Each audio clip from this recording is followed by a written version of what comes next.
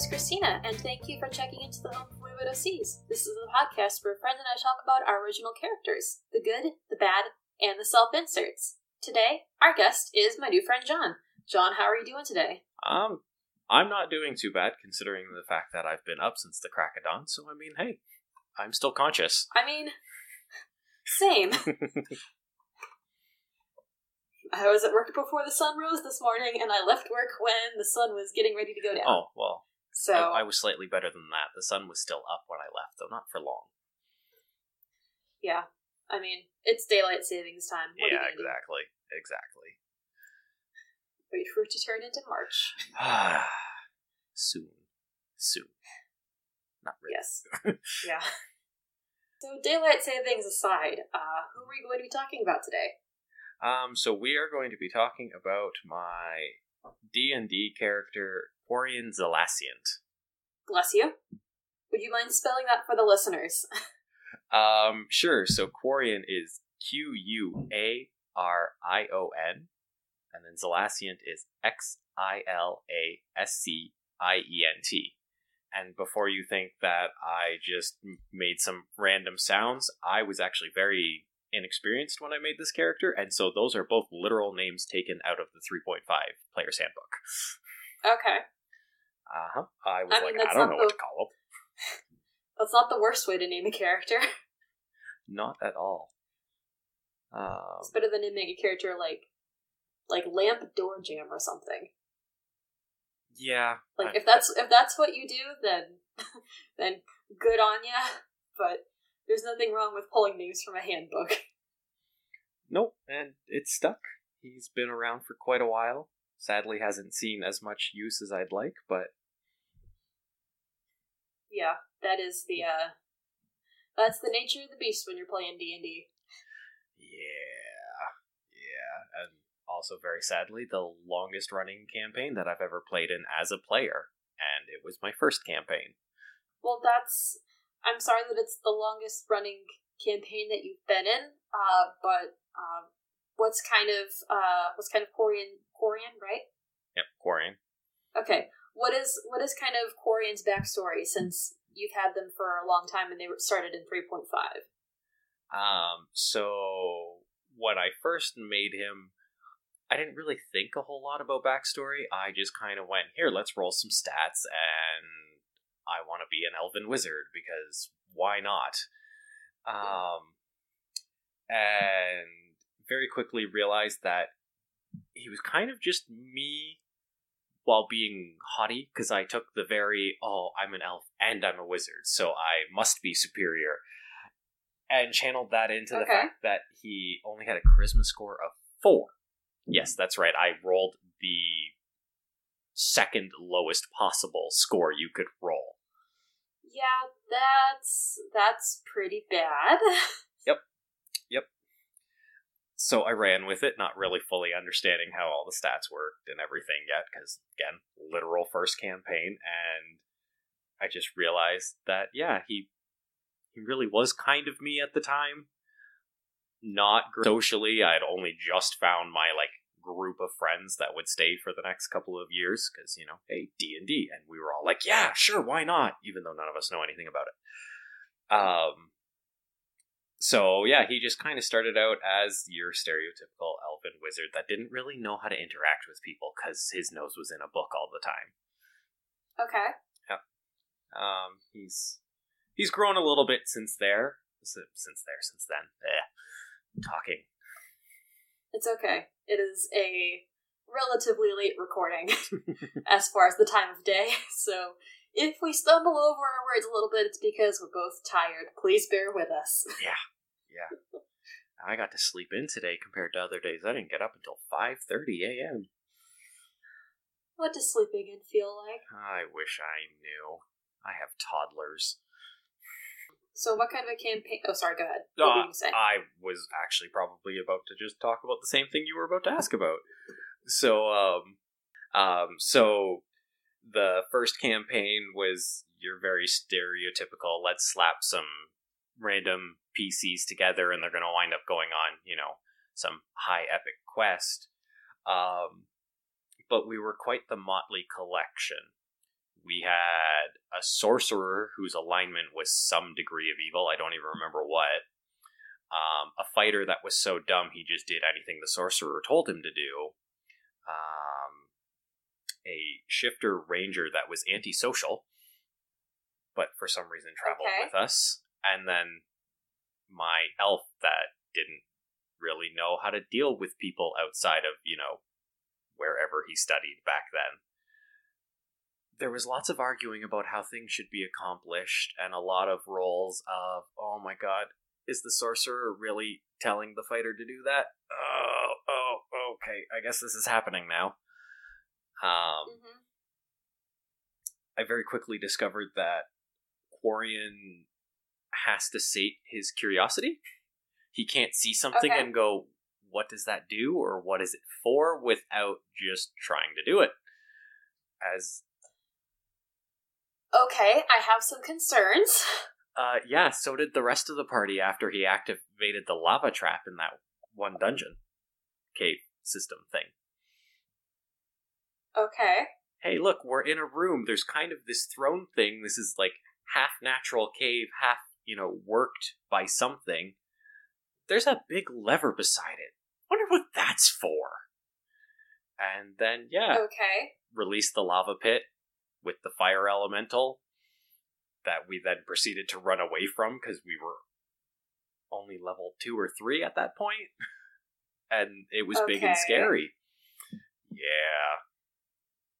It sounds like Quarion is either a cat or a toddler.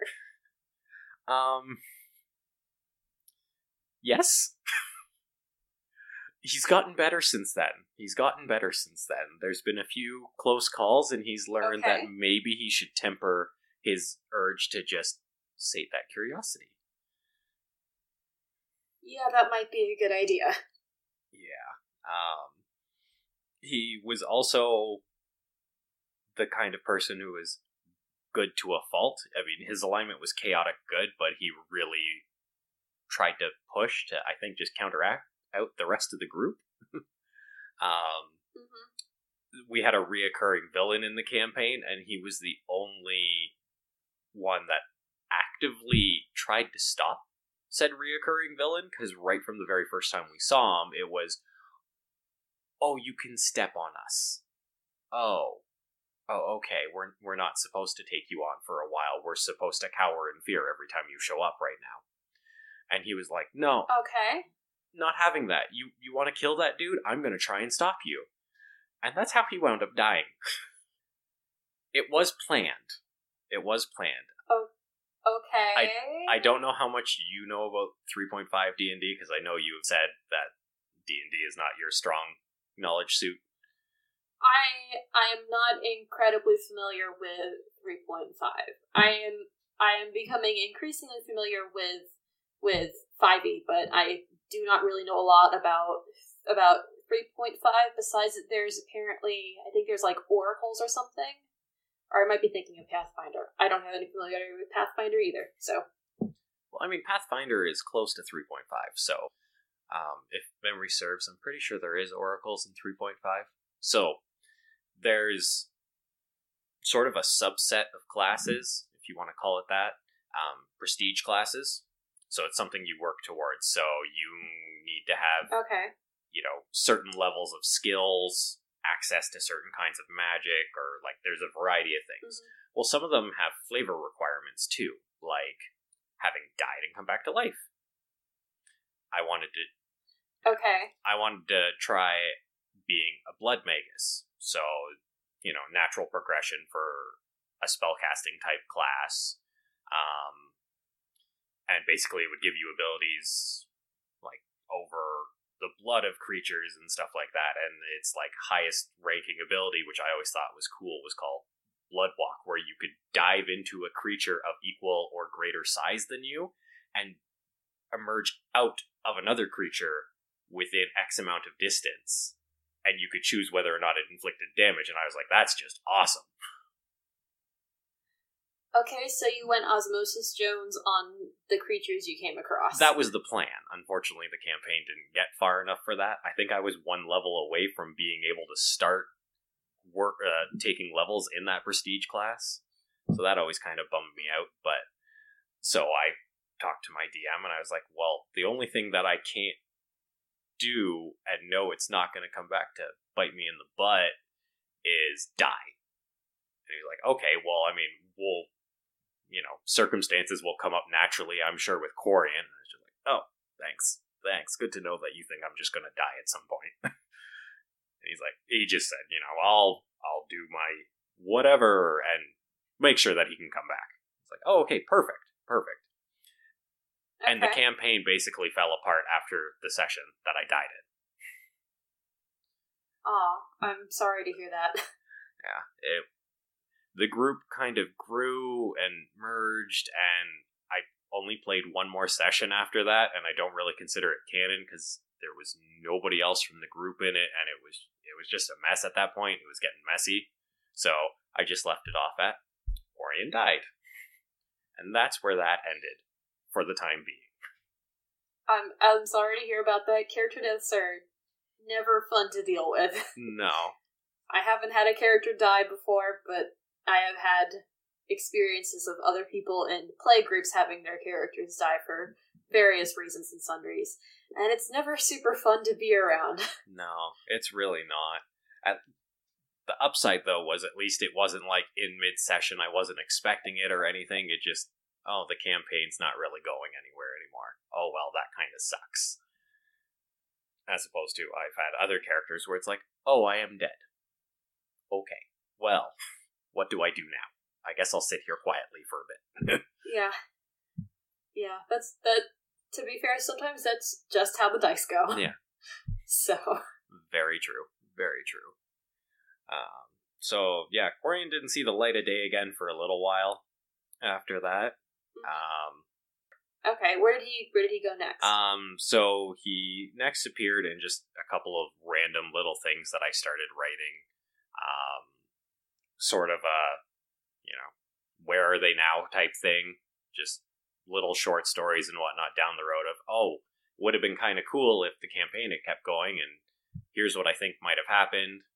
The evil sorcerer just becomes blatantly more and more evil until finally the rest of the party's like, hey, what's going on? We need to stop you, and stuff like that. So he showed up in a few of those. Nothing really major. He actually kind of got benched for several years.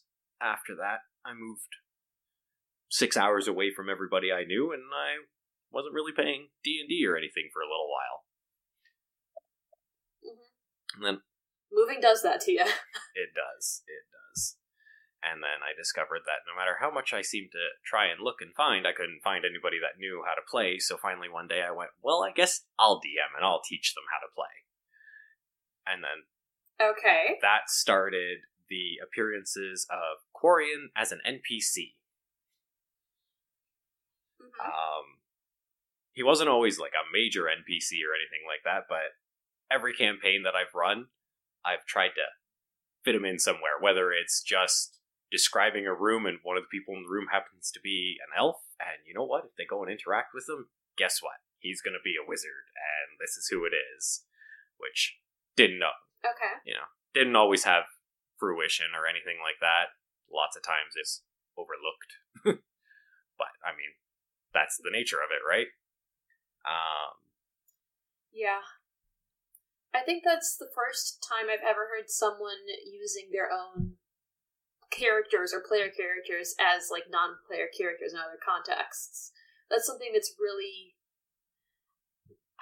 I can't think of a way to describe it besides, like, that's something really neat to do. And it wasn't something I had even really thought about.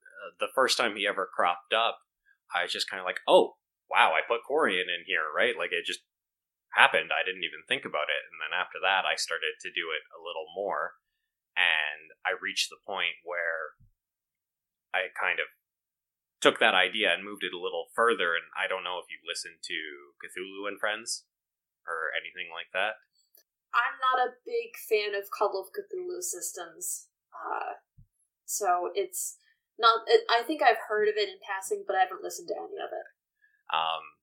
So their GM is very, your character's dead or your character's gone? Well, that's my sheet now, and maybe I'll do something with your character. And I realized that was my natural progression. So some of my own characters over time have worked themselves in and out, but now I do the same thing with my players.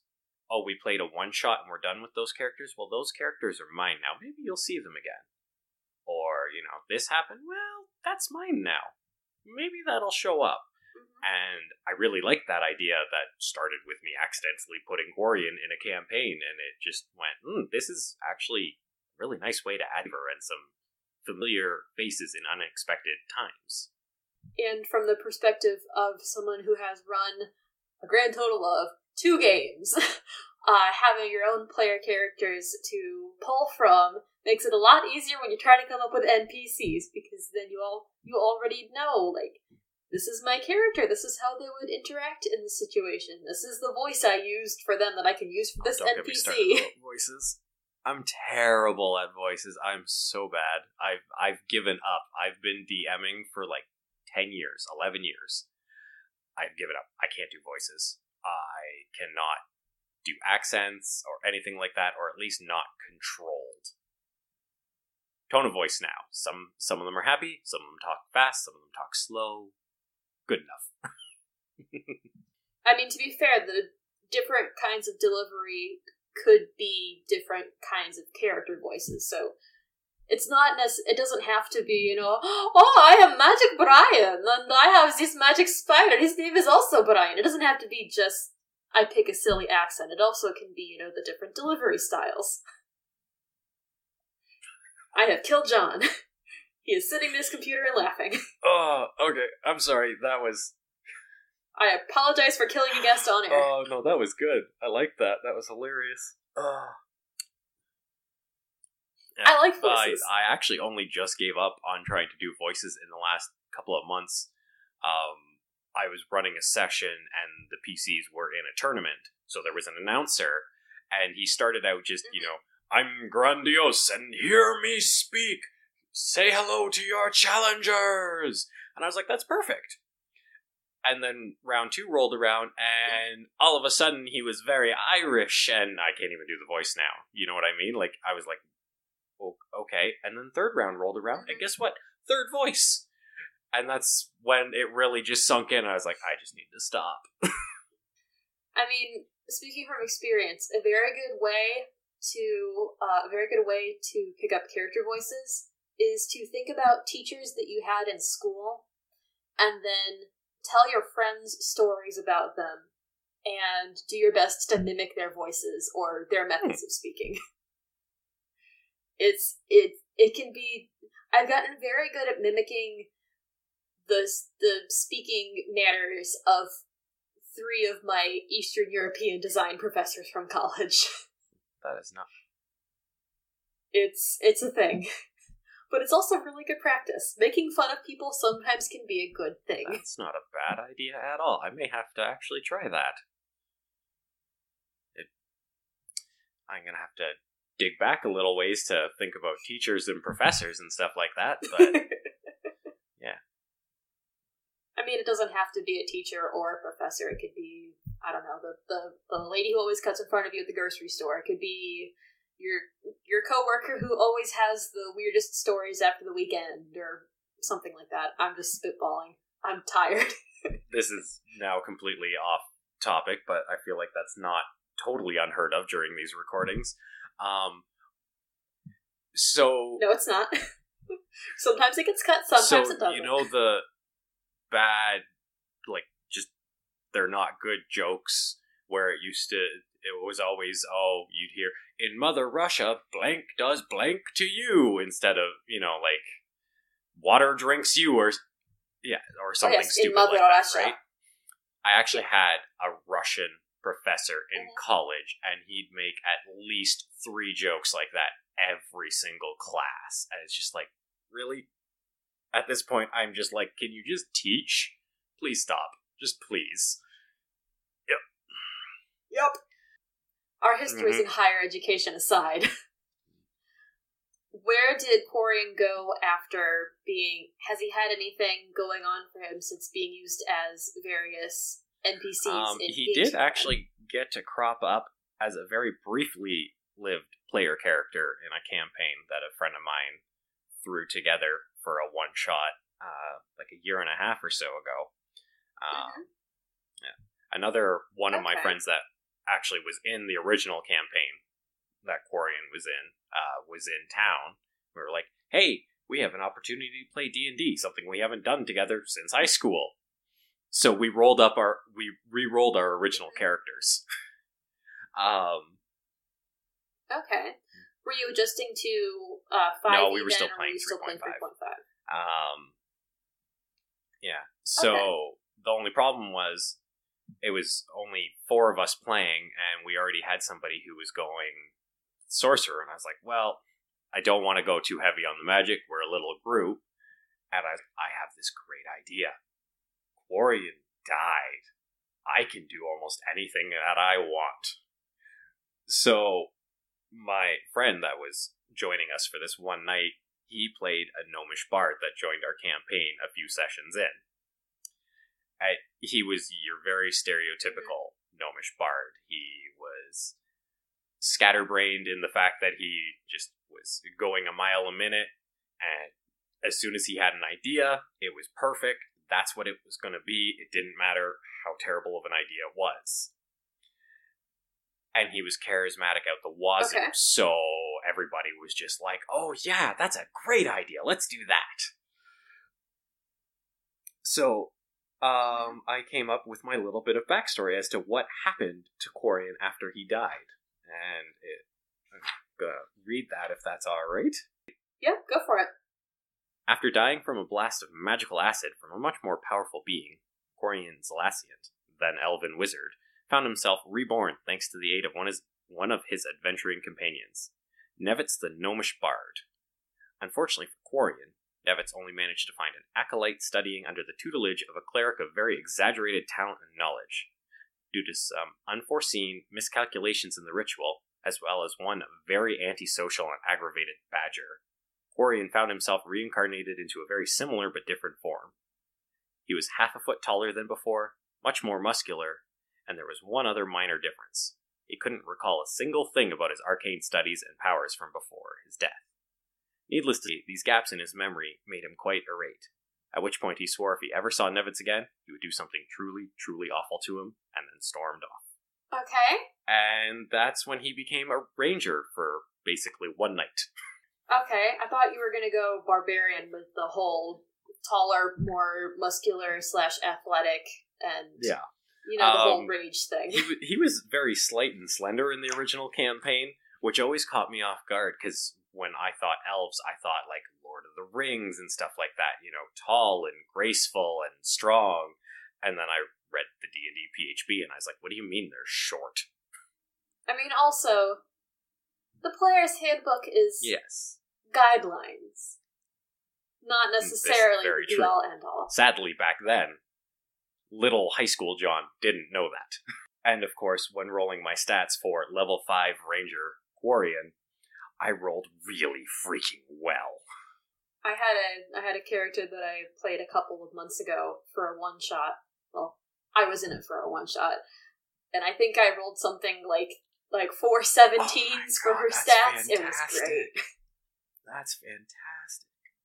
Yeah. It was fantastic. This iteration of Quarion wound up with an 18 strength, a 20 dex, so I went ranger, and I was like, I can just be artillery, I can be front line, I can be whatever I want. And I was like, and he's just gonna be really angry when he sees Nevitz. And sure enough, there's that gnome walking down the road towards him, and I'm pretty sure I punted him. I could be wrong. I know there was definitely a physical altercation, but I'm pretty sure I just punted him. Okay. Was this something that you had discussed with Nevitz's player beforehand? Not the actual punting, but the rage. And I shared my story with him, and he thought it was fantastic, and it sounded exactly like something Nevitz would do. Okay. But yeah, he wasn't expecting me to actually go and just try to punt him right off the road. Okay. So that was fun. They made up after that. Okay. I'm glad that Nevitz and Quarion were able to make their peace. Eventually. We'll see if it stays. If we ever hash these characters out again, we'll see where that goes. Yeah. If that happened again, would you consider having Quarion change class to something else, or be multi-class? I'm actually very interested in Warlock lately. I've only actually just recently started playing 5th edition with the newest campaign that I'm running. I've heard lots about Warlocks. But yeah, I was looking at some stuff, and like there's no Warlock in my party or anything like that that's playing, but I've just been trying to learn about some stuff and add things in, and Warlocks sound really interesting, and I could see making that next transition, especially along the lines of he's lost everything he learned before and he moved on this way. Well, maybe he decides he really wants to have that power back, and making a deal with something far more powerful than him seems to be the way to go about it. I wonder if it could be something where it could be like a multi-class and then do like Hexblade or something, but instead of having a soulbound like sword or scimitar or something, if you could have like a bow and arrow be the soulbound weapon. That would be, actually. That would be really neat. I haven't read anything for Warlock or Hexblade, so I don't actually know how the mechanics of that would pan out, but yeah, it's a game. You make up the rules. Of course, the first thing I have to do with that is find somebody else to run the campaign. Yeah, that's true. That's the hard part. Maybe someday.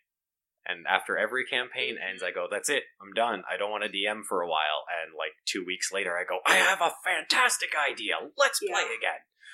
Yeah. I feel like that tends to happen a lot with people who are more on the running side of games than necessarily on the playing side. I can't speak much to that myself, but I definitely know the creative bug. Once it's got ya, it's got ya. That happens to me quite strong. Actually, the campaign that I'm running right now that's exactly what happened. I was like, nope, I'm done.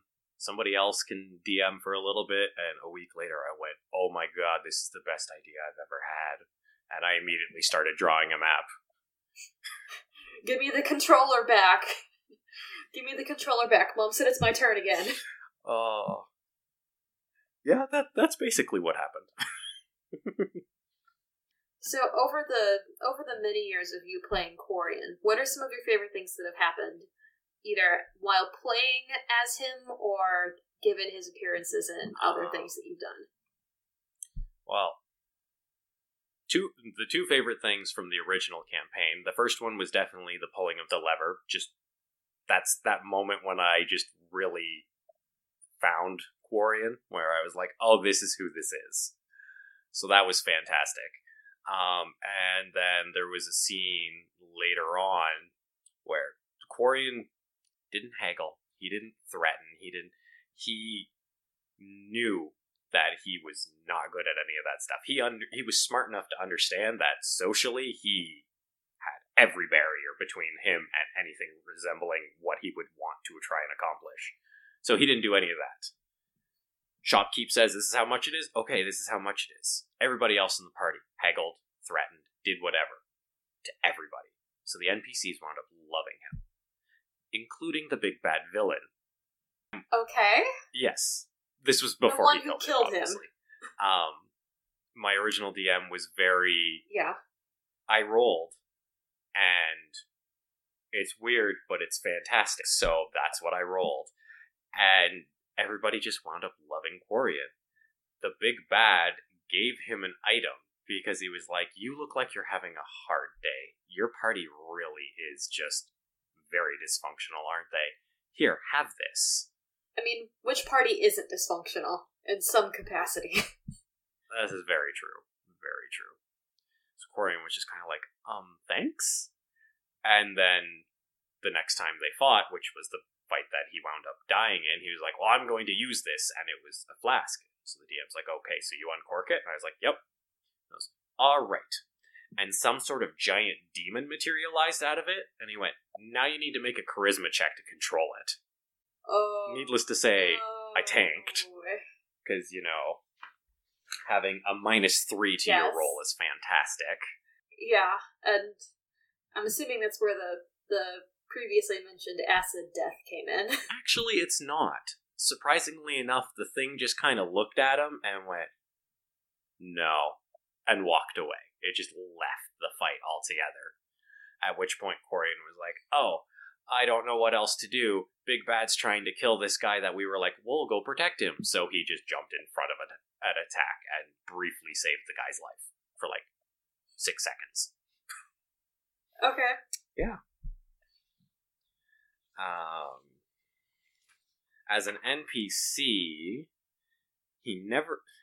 I had just the perfect setup for him to be all big and look at me, I am power incarnate, and have the PCs just be like, oh, like, you could help us with this problem, because I really felt like having him in that campaign. I was just jonesing to play him a little bit.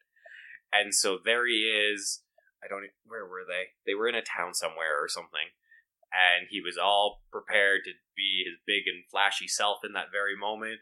And they all just were kind of like, we don't want to talk to him, we're just going to keep moving.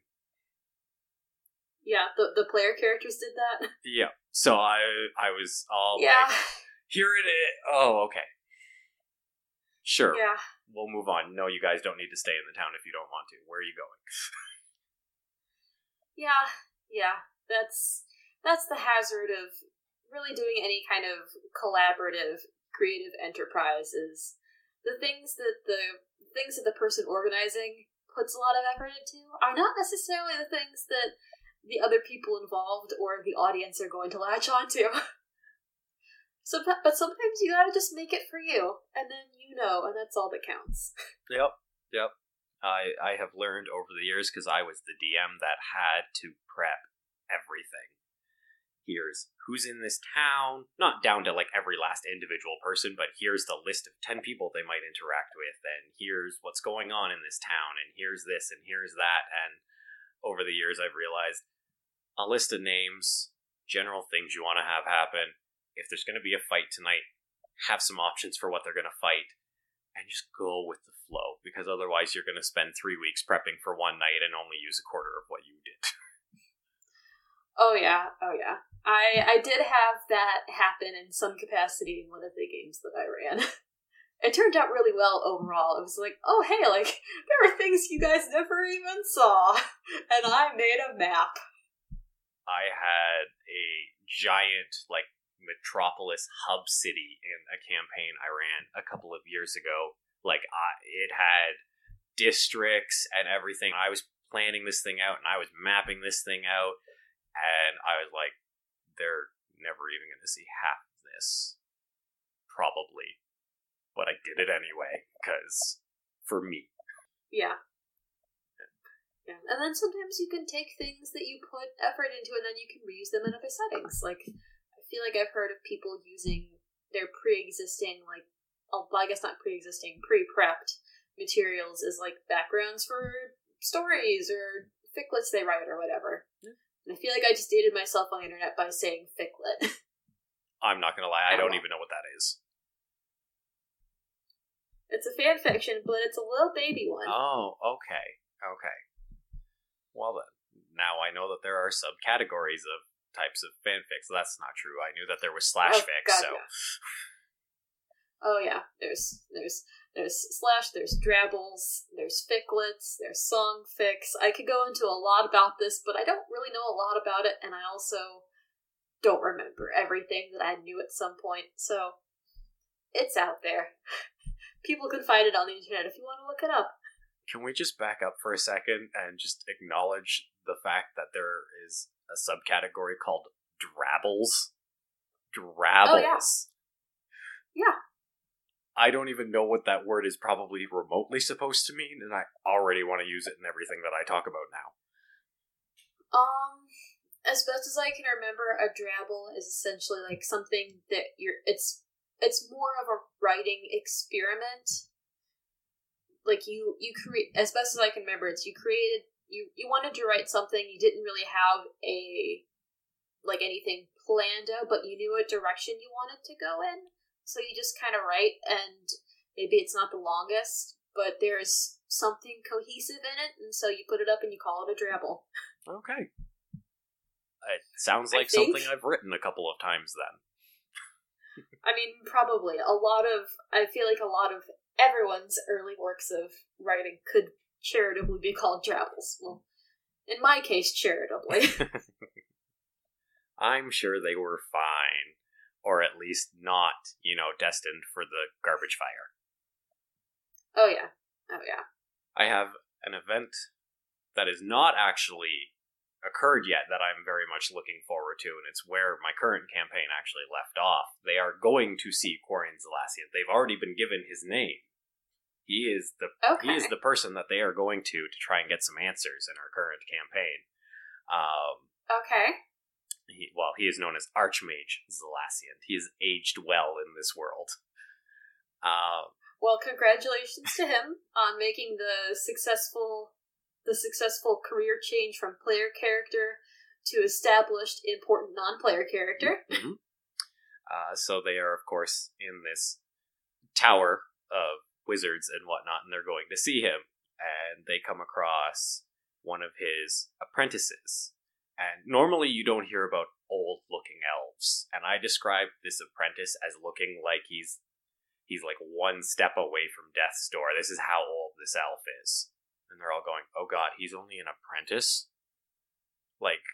He's ancient. He is probably older than anything else in this world, and he's the apprentice. Oh my god, what's this archmage going to be like? And the apprentice went, oh, and by the way, nobody's talked to him in several years. He's been locked up in his studying whatever, because this happens every decade or so. We don't hear from him for a couple of years, and then he reemerges with some great new discovery. And they're like, oh, okay. And he's very serious about his quiet time that lasts for years. So they had to go through puzzle rooms to get to him. Okay. Yes. What kind of puzzles?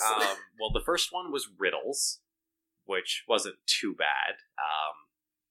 My wife is playing in the campaign, and she is currently working overnights and a day job sometimes, because her day job is only casual on-call. Yay. So she was up for about 27, 28 hours at this point, because I was like, do you want me to reschedule? And she went, no, we're playing. Yeah. And she was the one managing to answer all the riddles. It was actually hilarious. I'm looking at them going, she is 3/4 asleep. Come on, guys, pull your weight. I mean, to be fair, sometimes sleep deprivation just makes everything just real easy to process. Sometimes the things are the most obvious answers. This is true. From there, they moved into a room where gravity pulled each of them to a different wall, and they had to try and get through a floating stone doorway that hung in the exact center of this room. That one they solved fairly easily. A couple of crummy rolls delayed them a little bit, but other than that, they got through it pretty quick. There was the hallway with the screaming mirror at the end of it. The end of the hall was just like a giant mirror, the whole thing, and when you got closer to it, a vaguely humanoid shape kind of pressed out against it and just screamed at you. That one stumped them for a little bit. They had to scream back at it. As soon as they screamed back, it pulled them through the mirror and into the next room. Okay. I'm not gonna lie, I hit up Pinterest for some of these ideas. You'd be amazed at what you can find for D&D ideas on Pinterest. I can say that is genuinely something that I've never considered. I hadn't thought of... And I'm very surprised by the fact that you got D&D puzzle ideas off of Pinterest. Oh, you'd be amazed at the stuff you find on Pinterest. Homebrew classes, items... Were they pinned on the boards next to here's Sarah Jean's favorite way to make cookies for the PTA meeting, and make your own crafting with felt bows. And then mirrors that scream at you. If I actually understood how to delve into Pinterest, they might be, but I basically found one D&D thing and then just kept going down the suggested branches that were only D&D things. Yes. Okay. It was quite the deep dive hole of, I don't remember how I got here, but I love these ideas, and so I'm staying. Yeah, I bet. And then the last room, which is the room that they actually ended the session in, sadly we haven't played in 5 weeks, hopefully that changes this weekend, the ceiling drops. So, okay, that's a fairly straightforward sounding kind of trap thing. There's absolutely nothing in the room but a pressure plate in the middle of the floor. They push the pressure plate, the ceiling goes back up. They haven't figured out how to get through the room yet. Okay. I have ideas on how that could work that I probably wouldn't come up with if I was in the moment playing it. Well, let's hear one. We'll see how close you are. Is the trick to have everyone else get to the end of the room by the door or the exit or whatever, and then by some method get the person on the plate off of the plate before the ceiling can drop, and then everyone goes through the door. I left out one very key piece of information when I told you about this room. There is no other door. Okay. Is the pressure plate a door? It is not. So, the trick to this room is the ceiling will stop moving 3 feet above the floor, and an opening will a trapdoor will just open in it. Okay. But they've got to let it drop that far. So think about it. The average player in my group is 5 foot something. So, after a couple of rounds of it dropping, they're on their knees laying down because the ceiling is so low they can't stand up anymore. And then, yeah, they were 1 round away from it happening, and the rogue chickened out and slapped the pressure plate and reset the ceiling, and that's where we ended. Okay.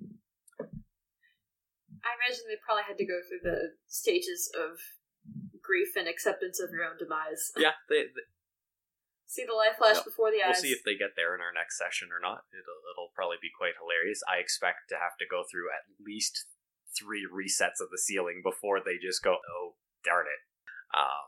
But yes, that's the last room, and once they're done in there, it's going to dump them into his actual study. And I just can't wait for that, because it's just going to be one of those, why'd you come in that way? There's a door over there. Yeah. I would advise you to buy earplugs for when you tell your party that they could have just walked in through some kind of a door. But I am sure that it's going to be a very fun and rewarding encounter to have. I really hope so. I am not above trolling my party occasionally, because you know what? Being the DM, even if you don't do a ton of prep work, still takes a lot of work. And you gotta do the things that, are fun for you and make it fun for you. Within reason. Yeah. I don't actually want to alienate my party, but I'm pretty sure most of them, once they get over their initial rage, will just appreciate it. I hope so. It's always nice to have things that you put effort into, have them be appreciated, and I know my syntax was real terrible with that, but it's late. It's late, I'm not grammaring good anymore. What is grammar? Hey, actually, I think I grammared properly there. Yes, I think you did. I did not, but you did. Oh my god. So before I ask the final question, anything else you want to add about Quarion? Quarion, as all good wizards should, well, primary spellcasters anyway, has an unnatural love for the fireball spell. Okay.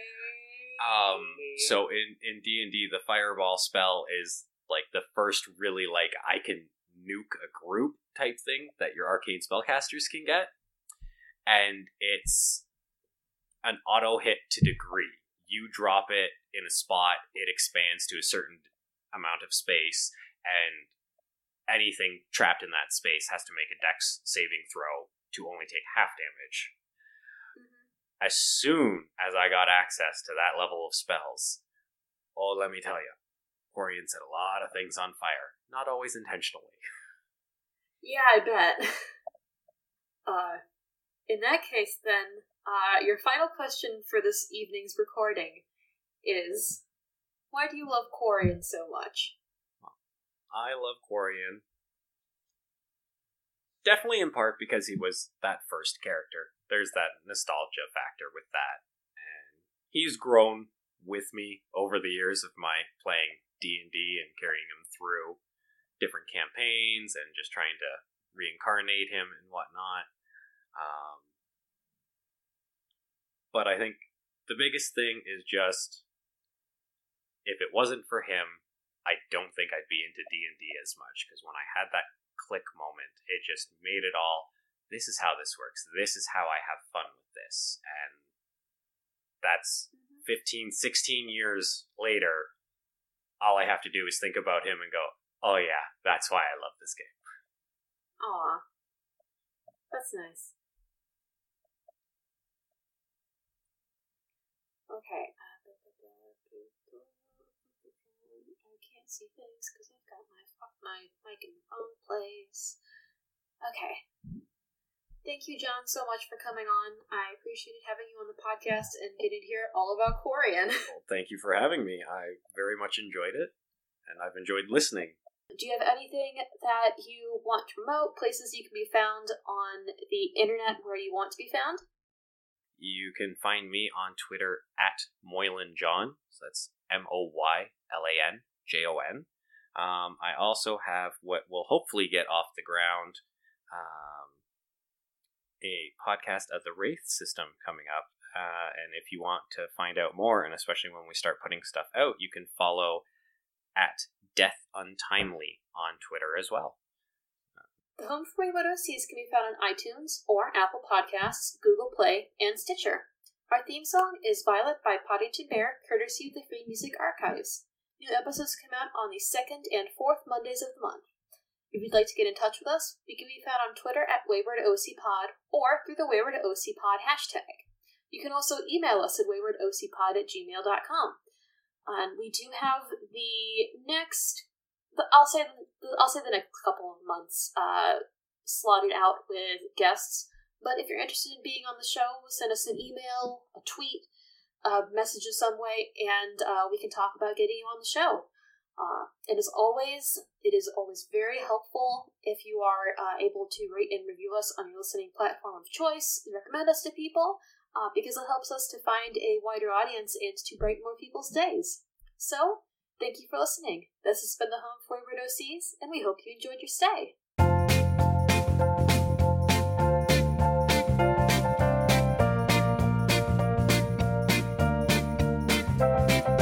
You may wind up with some weird sounds in this recording. Let me see here what's going on.